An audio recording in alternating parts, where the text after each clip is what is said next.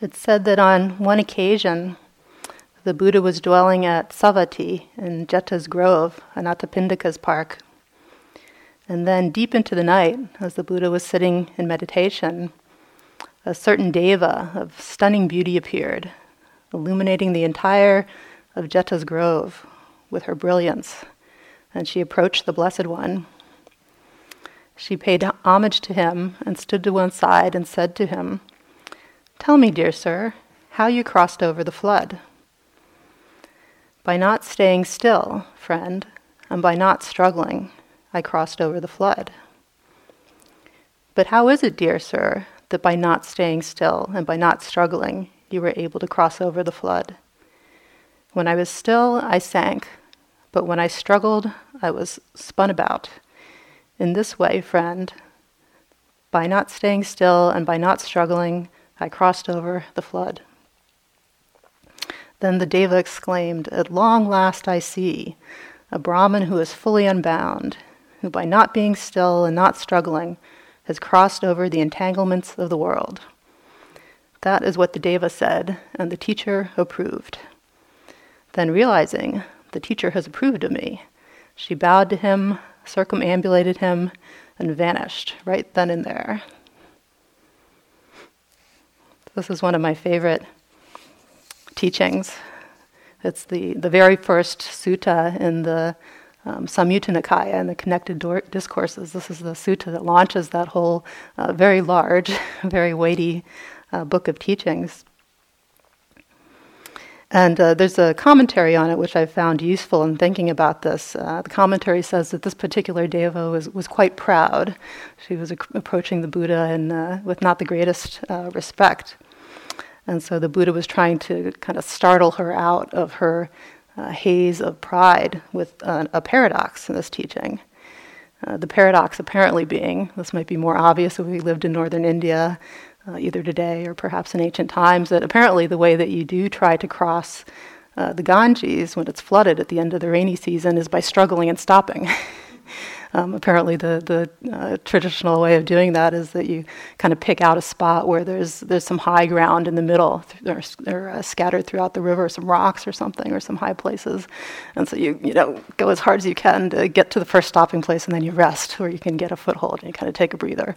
And then again you struggle, and then you stop again until you get all the way across the river. So for the deva, this would have been perhaps surprising to the Buddha that he said that this is not the way that he got across. He got across by not standing still and by not struggling.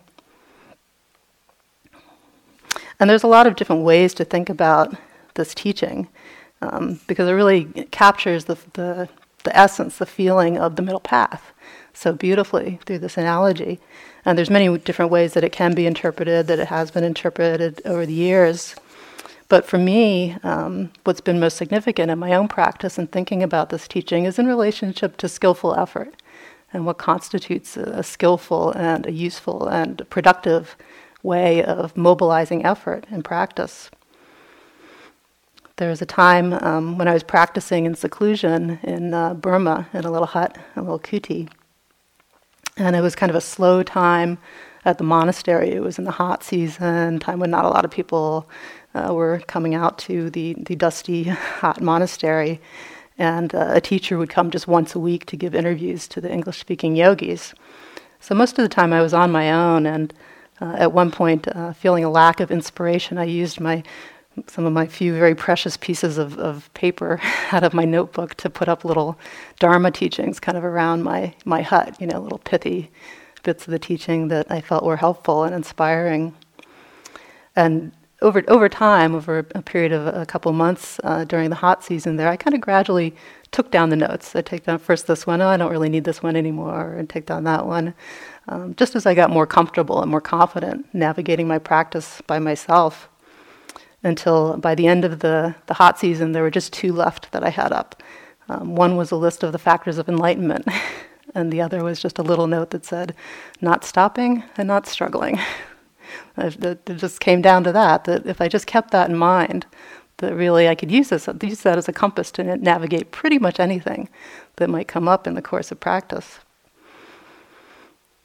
These days, in the conditions in my life that I have now, it makes more intuitive sense to me to think of this simile set in a modern day swimming pool with my children. My son, who's just turned 5, just before I came up here, he took his first real independent swimming class where they were actually trying to teach him to swim. And this was his first venture into real, learning to try to swim. And he's still standing still and struggling, So he loves to, when the teacher or me or my husband would kind of, you put one hand under him to just support him so he doesn't sink. And you kind of glide him around the pool, and, he puts out his arms and just kind of floats. And, we're doing all the work, He's not really doing anything. If we let go, he just sinks like an anchor.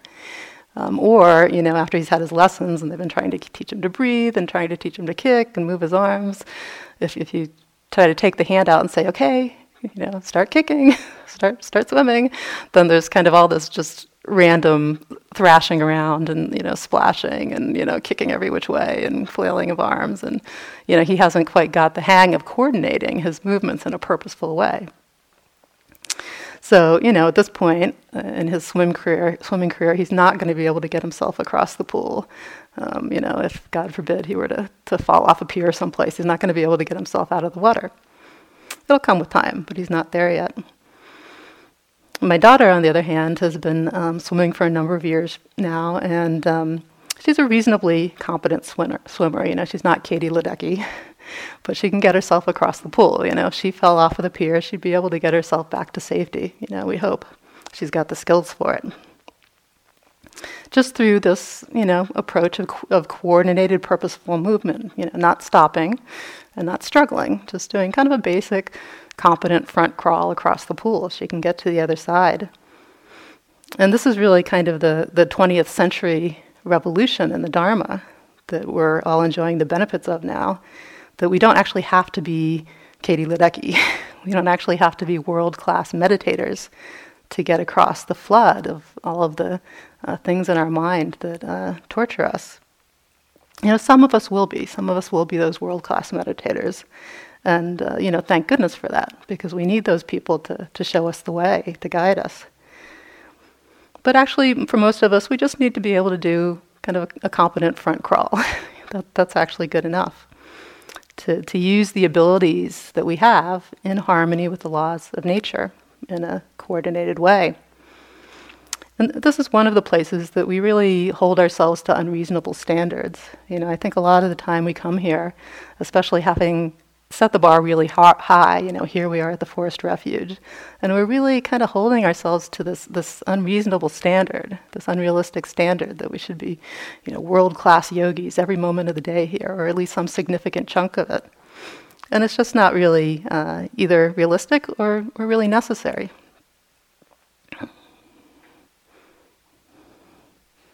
So it's obvious, to say that our meditation, progress on our spiritual path requires some effort, requires some energy.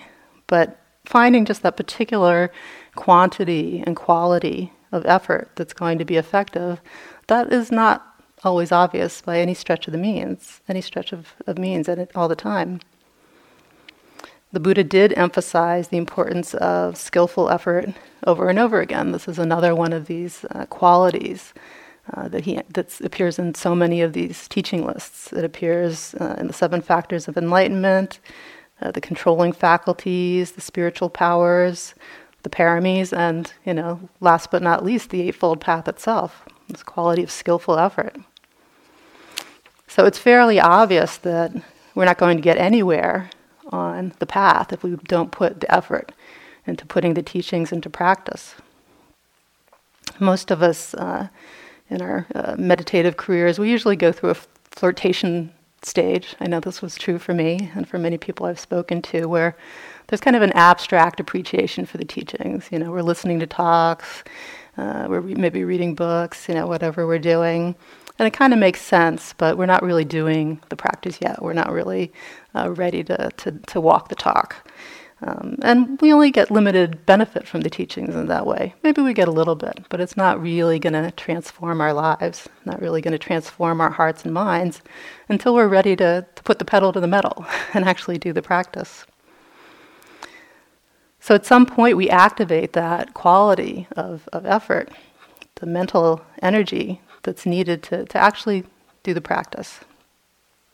And we need skillful effort in every other aspect of the path.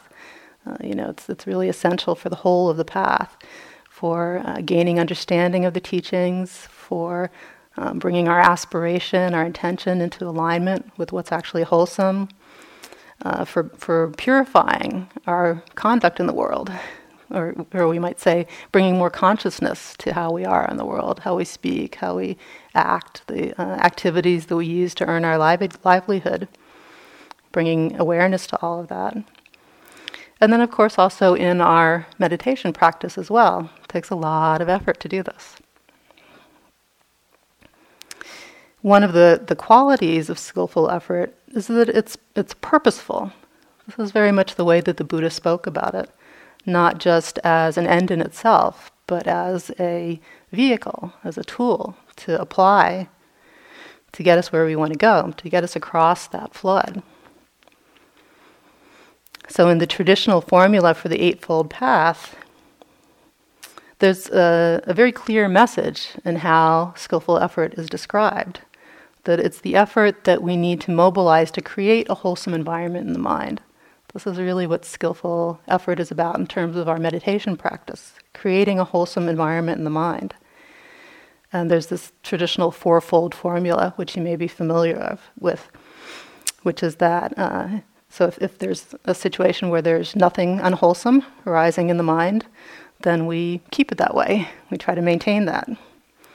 Or if there is something unwholesome going on in the mind, then we try to move it along, or at least to transform it, to take the wind out of it. On the other hand, if there's not anything wholesome going on in the mind, then we try to invite it in. We try to nurture something wholesome, nurture wholesome qualities of mind. Or if there is something wholesome already going on in the mind, then we try to sustain it, to create conditions for it to grow and to continue. So this is the fourfold formula for the traditional statement of skillful effort, which all just really boils down to, at least in the way that we approach practice here, the effort to be mindful. Mindfulness, of course, being the next spoke on the wheel, traditionally after skillful effort. Through mindfulness, we actually accomplish this purifying of the mind, the creating of a nice, wholesome, healthy environment in the mind where insight can arise. So we're really preparing the ground. We can think of skillful effort in this function as like weeding out the bed in our garden. We've got a garden bed. It's been sitting all winter. Maybe the spring has come and weeds are starting to pop up in it. So skillful effort is that effort that we put in up front at the beginning of the growing season to kind of clear out the weeds, turn the bed over, add some fertilizer, get it into the kind of shape that it needs for the things that we want to grow there. Quieting down the hindrances, enough so that we're able to actually connect with the present moment. This is what it really boils down to, which we might think of as, for those of you that have done concentration practices, this is sort of the vipassana equivalent, the insight equivalent of access concentration, which is really about, in either case, whether we're doing concentration practices or we're doing mindfulness practices, insight practices, either case, in order to cultivate what we want to cultivate in the mind, we have to do this initial clearing of the ground, this initial purification of the mind, preparing of the mind. And it's also helpful to remember that skillful effort, as with so many things in the Dharma, the Buddha was so practical. So he defined it in terms of effect, that the proof is in the pudding. So he didn't define skillful effort in terms of, we need to be able to sit unmoving for an hour, or we need to be able to be continuously mindful for the whole of the walking period, or even for half of the walking period, or even for one step. He didn't define it in any absolute terms of what is skillful effort. He defined it in terms of what is the effect that it has on the mind. So this is the litmus to always keep referring to as we modulate our own practice. How is the way that I'm applying effort today, or in the sitting, or in this moment, how is it affecting the atmosphere, the environment of the mind? Is it moving in the direction of more wholesomeness? more enlightenment factors, or is it moving me, as may sometimes be the case, in the direction of more hindrances, misapplied effort? The Buddha said, "Cultivate the good. It is possible. If it were not possible, I would not ask you to do it. So cultivate what is good. Abandon the unwholesome. It is possible to abandon the unwholesome. If it were not possible, I would not ask you to do it. So abandon the unwholesome." This is a really beautiful verse that captures that quality that, we can do it. We can do this. If it weren't possible, the Buddha would not have asked us to do it. He wouldn't have bothered to try to share this with us if he didn't think we could do it. It can be very daunting to think of our practice in terms of, okay, I've got to completely eradicate all unwholesome mental states from my mind, like for the rest of my life, or even for the rest of my retreat, or even for the rest of the sitting. That's very daunting to think of it in those terms, to make it this big project. It's just not a helpful way to approach practice, and it's also not effective. Good luck with that. Our practice, just as in our life, it doesn't happen in big chunks of time like that. Right? There's a lot of delusion in approaching the flow of life, the flow of experience in that way. It unfolds moment by moment by moment. There's this moment, and then the next one, and then the next one. So we don't cultivate this kind of freedom, this kind of clarity of mind, or experience it all at once. It's just very momentary. Now there's this moment, we deal with that. Now there's the next moment, now there's the next one. And that we can do. We can just meet the next moment, and we can just meet the next one after that. That's manageable. That's what we can actually do. And the doing of that is what we call skillful effort.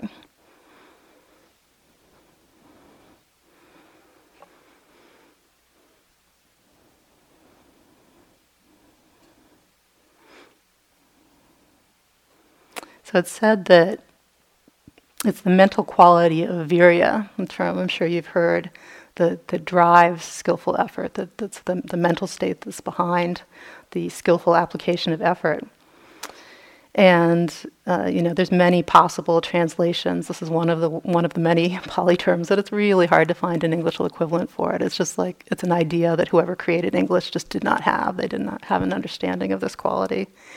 So very often it's translated as effort or energy, but that's such a kind of one-dimensional portrayal of what this quality really is. And over the years, I've gone through various generations of what my preferred translation for virya is. These days, I like perseverance. That's what I like these days. So it's not an aggressive energy. It's so much a part of just our cultural conditioning when we think of energy, when we think of effort, to think of this real kind of macho force. And that's not the quality of virya. So the image is more of a marathon runner than a sprinter. Being in it for the long haul, having this quality of really patience built into it, perseverance. So it's a quality of energy that's very well paced. It's very measured. It's not a sprint. There's a teaching that says that the function of virya is to strengthen the mind. So we might also think of it as strength of mind. And it also says that virya manifests as mental stamina, which my teacher U Pandita, who passed away recently, he used to call this quality of virya, sometimes he would call it spiritual stamina. I like that image also of stamina, of just being able to stay the course, stick it out. So we might think of virya as maybe also courage, or courageous effort. It has this aspect of bravery, of courage. Or persistence, or steadfastness. I like that one also, steadfastness, the willingness to just stand firm in the face of what's coming. And the Buddha, of course, is our supreme role model for this quality in this very image that we have here in the hall of him on the night of his enlightenment, where he's just standing his ground. This movement of touching the earth. He's not giving a lot of justification for why he should be where he is, seeking full enlightenment. He didn't get into a big argument with Mara when Mara came to present him with a lot of difficulties and obstacles. He's just simply standing his ground. So he's really a great role model for us. And it's not anything that from the outside would look like great effort. It's always so funny to look around at a room full of yogis and it doesn't look like a whole lot is happening. But as we all know, there's so much going on inside of each of us and inside of all of us collectively that there's this great effort going on. So just through being willing to keep showing up moment after moment, over time we cultivate this quality more and more of being able to be steadfast, being able to persevere, being able to have stamina and to just keep going.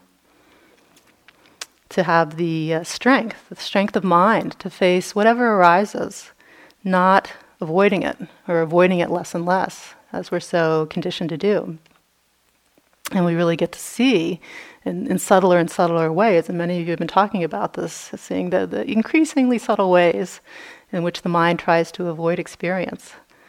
So skillful effort is a lot about just being willing to sit through all of that.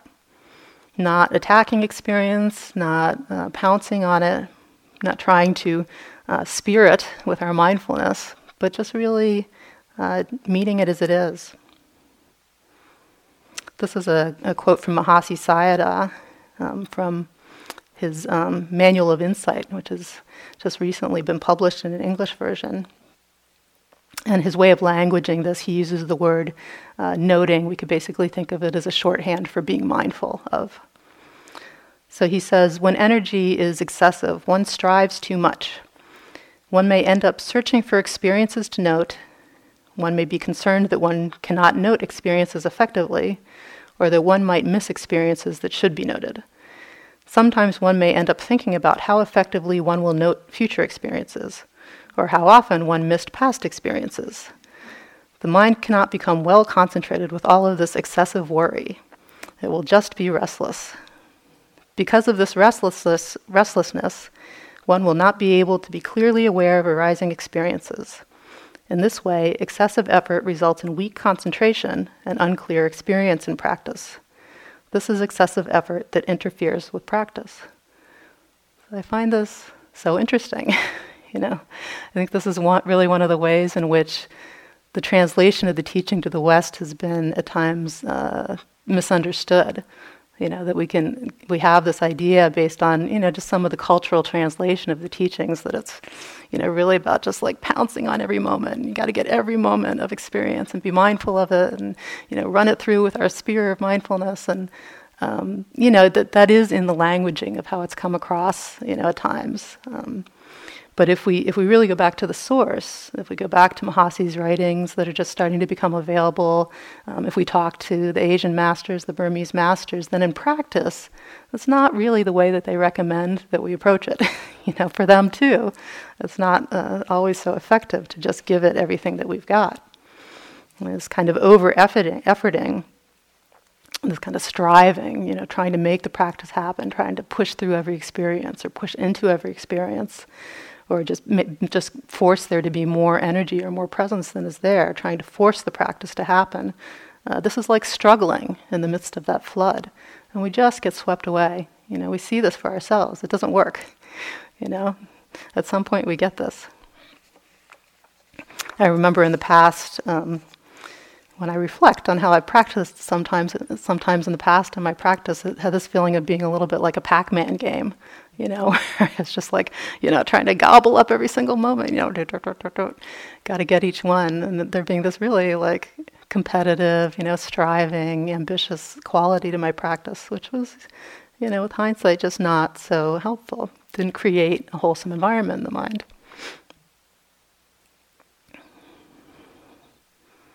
So on the one hand, it's obvious that our practice requires effort, and yet there's this paradox that actually trying to find that place of the particular quality and quantity of effort that's going to be effective is not clear always.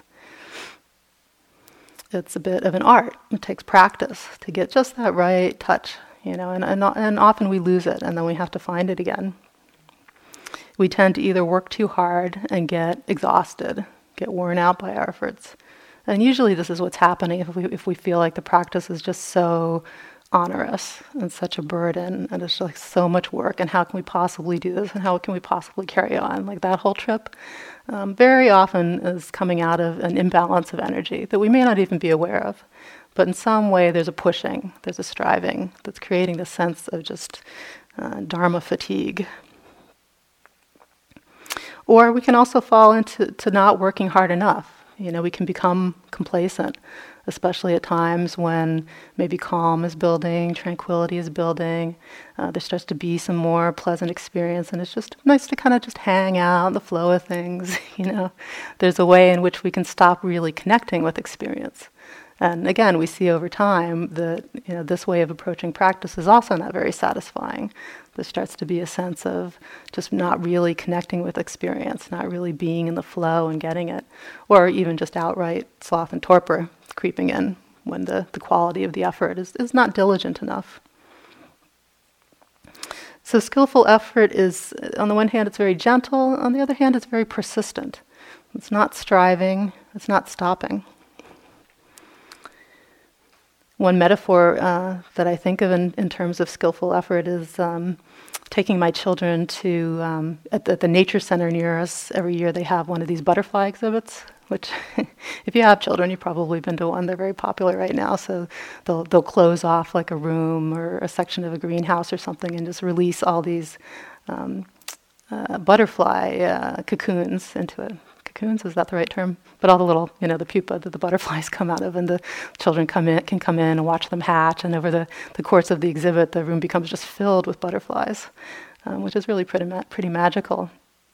But it's a chance to examine the behavior of butterflies a little more closely than we usually get to out in nature, where they're usually trying to get away from us. And you can see how the butterflies, when they land, they come to land on a flower, or something that they're interested in getting, whatever it is that they need from, some food or some water, they just kind of flit down, just so light, there's hardly anything to them, and then they just barely make contact, and there they are in the flower. It's just such a light effort to land on that flower. And when I'm in that flow of feeling like I'm in a place of skillful effort, then this is how it feels to me, that it's just this incredibly light contact. Each moment's experience is so ephemeral and so light, like a butterfly when we really look. And it only takes just the slightest little, hardly anything of an effort to really meet the present moment if we pay attention. That really is true. Although at times, when I'm not in that place, it can feel like I'm really taking a sledgehammer to the moment, not landing on it like a butterfly, but really hammering it with my awareness. But when we're in the flow of skillful effort, then there's just this light connection. But the trick or the caveat is that we've got to then do that in the next moment, and in the next moment, and in the next moment, and in the next moment.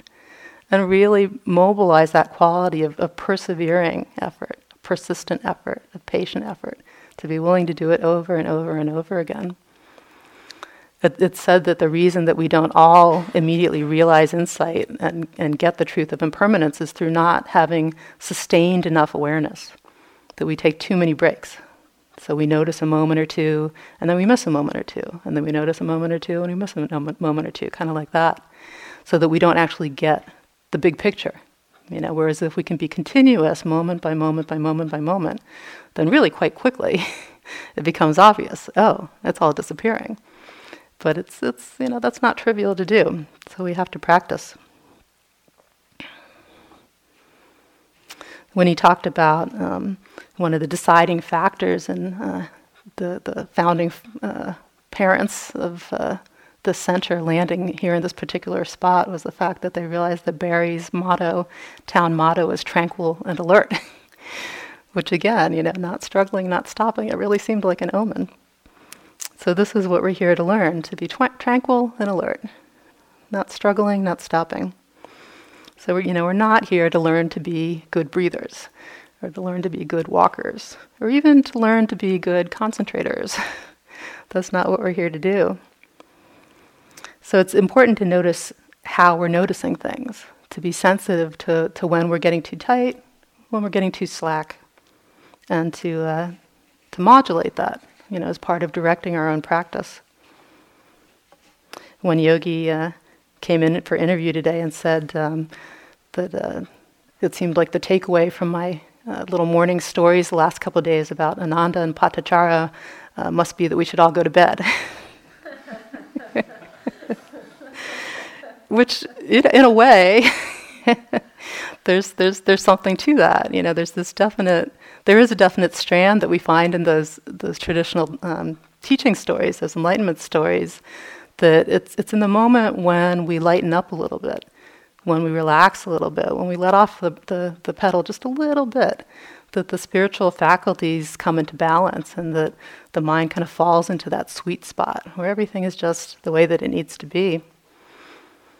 I feel like the dining room over at the retreat center, for those of you that have practiced there, I really feel like that's as sacred of a space as the meditation hall.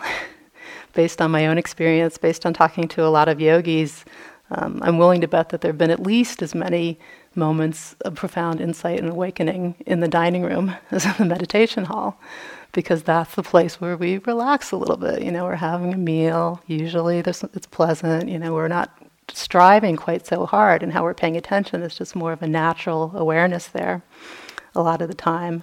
And the mind falls into the place where it needs to be. Everything kind of comes into balance and clicks. Or it's the time when we're getting ready for bed. We know we're going to be able to lie down in a minute and there's some relaxing. Or it's the time when we're having a shower and enjoying that nice warm water. Or the time when we're out walking in the woods and looking at the chipmunks. It's so often at those times when we just relax a little bit that things start to unfold. Of course, the caveat with that is that there's a whole lot of practice that's gone on before getting to that moment, that's built the momentum and built the foundation for then everything being able to click.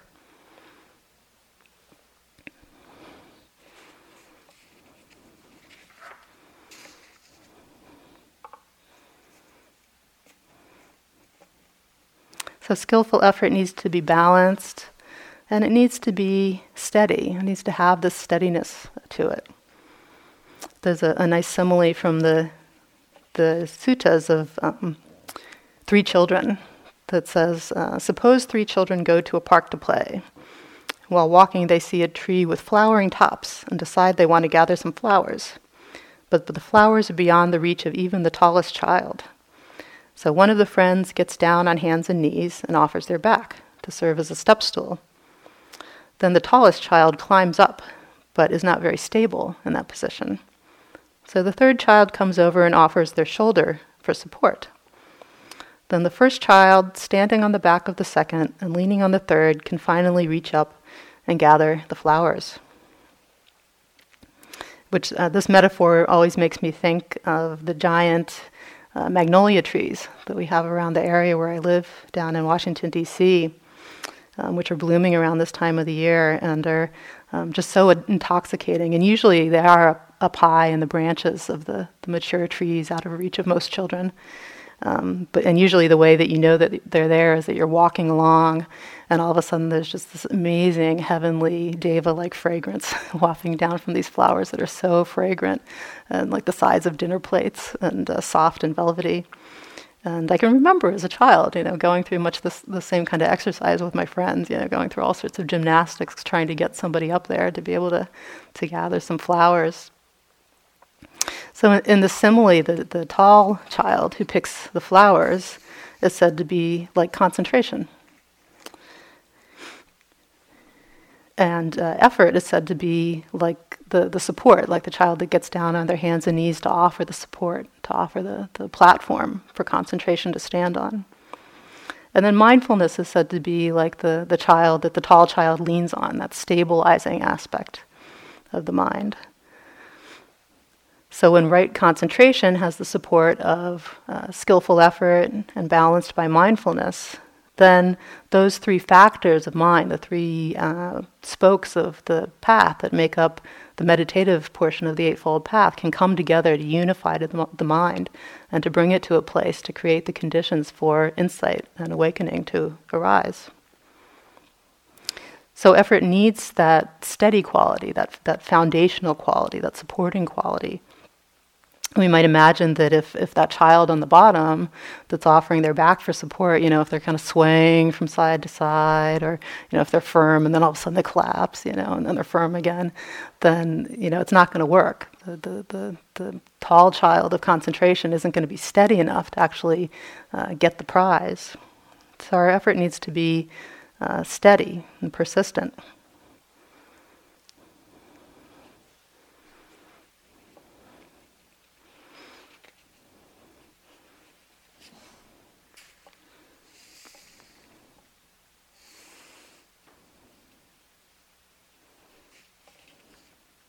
And the Buddha was also our role model in this respect. A lot is made in the traditional teaching stories of the huge extremes that he traversed in the early part of his life. So, starting off in the palace, living a life of a great deal of luxury, self-indulgence, being spoiled by his family, really not giving any effort to the cultivation of his mind, falling into that extreme of excess. And then after leaving home, becoming, really quite an extreme renunciate, really depriving the body, striving, every single moment, putting both his body and his mind through just incredible contortions of deprivation and suffering.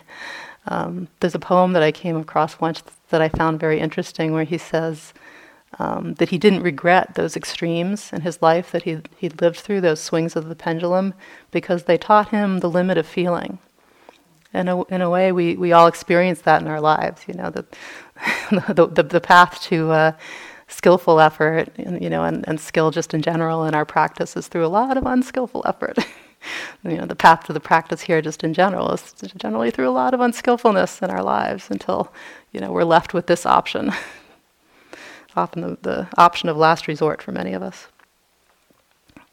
And then what brought the Buddha into discovering the middle path was at one point sitting and having this memory of being a child and sitting under a rose apple tree, as his father was doing, one of the ceremonies for a local festival, harvest festival or something, and just falling into this place of natural ease, tranquil but alert. That's the state that he describes. Present, hearing the sounds, noticing the air around him, sensations in his body, but just in a very natural and relaxed way, not with a lot of striving, not with a lot of effort, but also not disconnecting, not a lax state of mind, but tranquil and alert, not staying still, not struggling. And that memory kind of snapped him out of being caught in these extremes that he had fallen into in the course of his life so far. And so he had some delicious rice pudding when he took a bath, and then he was ready to sit down under the Bodhi tree and do his work.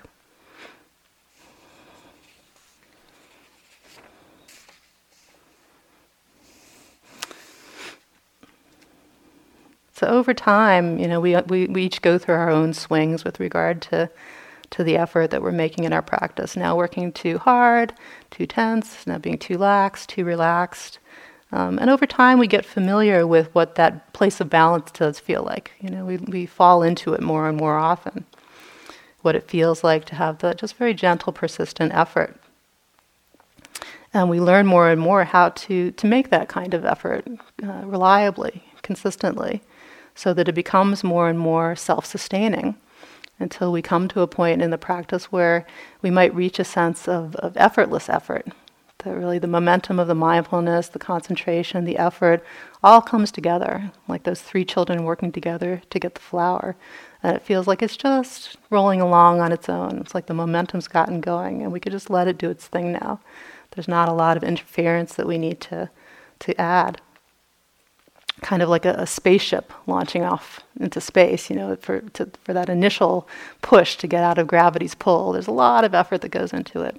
But then once it's broken out of the gravitational field, very little effort required. It's just really, running on the momentum that it's already gained. It just needs little adjustments.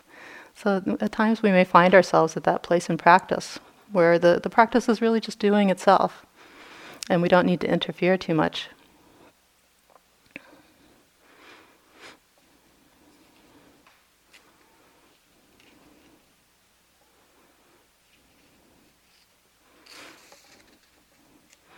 So I'll end with this teaching from Ajahn Mun, who some of you may know. There's a great book on his life, little book. Ajahn Mun came out of Thailand, out of the Thai forest tradition, actually helped to found the modern Thai forest tradition. He did most of his teaching in the first half of the 20th century, was very well respected. He was one of these guys who kind of went off by himself into the country, into the forests, and just spent a lot of time kind of hiding out, meditating by himself, very much like the monastics that we hear about in the old stories. And after a while, people kind of got wise that there was this guy, wandering around out in the forest, and he'd really figured out a thing or two. And people started seeking him out for teachings, and then there was no way for him to get away. But he was said to have been a very influential teacher, and really to have helped a lot of people, many, many people, on their path. It was even rumored he may have been an arahant. So this is a little bit of his teaching that's been preserved. He said, "You can't remedy the changing flow of experiences. Fashioned by karma, they're not out to get anyone. If you grasp hold of them to push them this way or that, the mind has become obsessed and confused.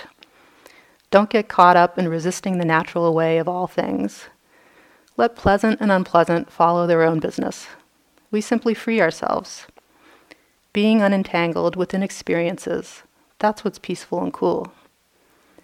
When you know the truth, you will let experiences go as soon as you see them changing. When you're weary of them, you will let them go easily, with no need to use force. The Dharma is cooling."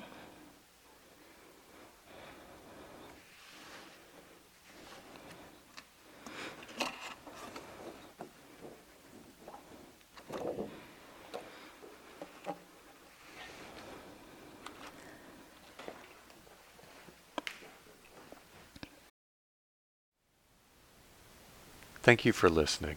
To learn how you can support the teachers and Dharma Seed, please visit dharmaseed.org/donate.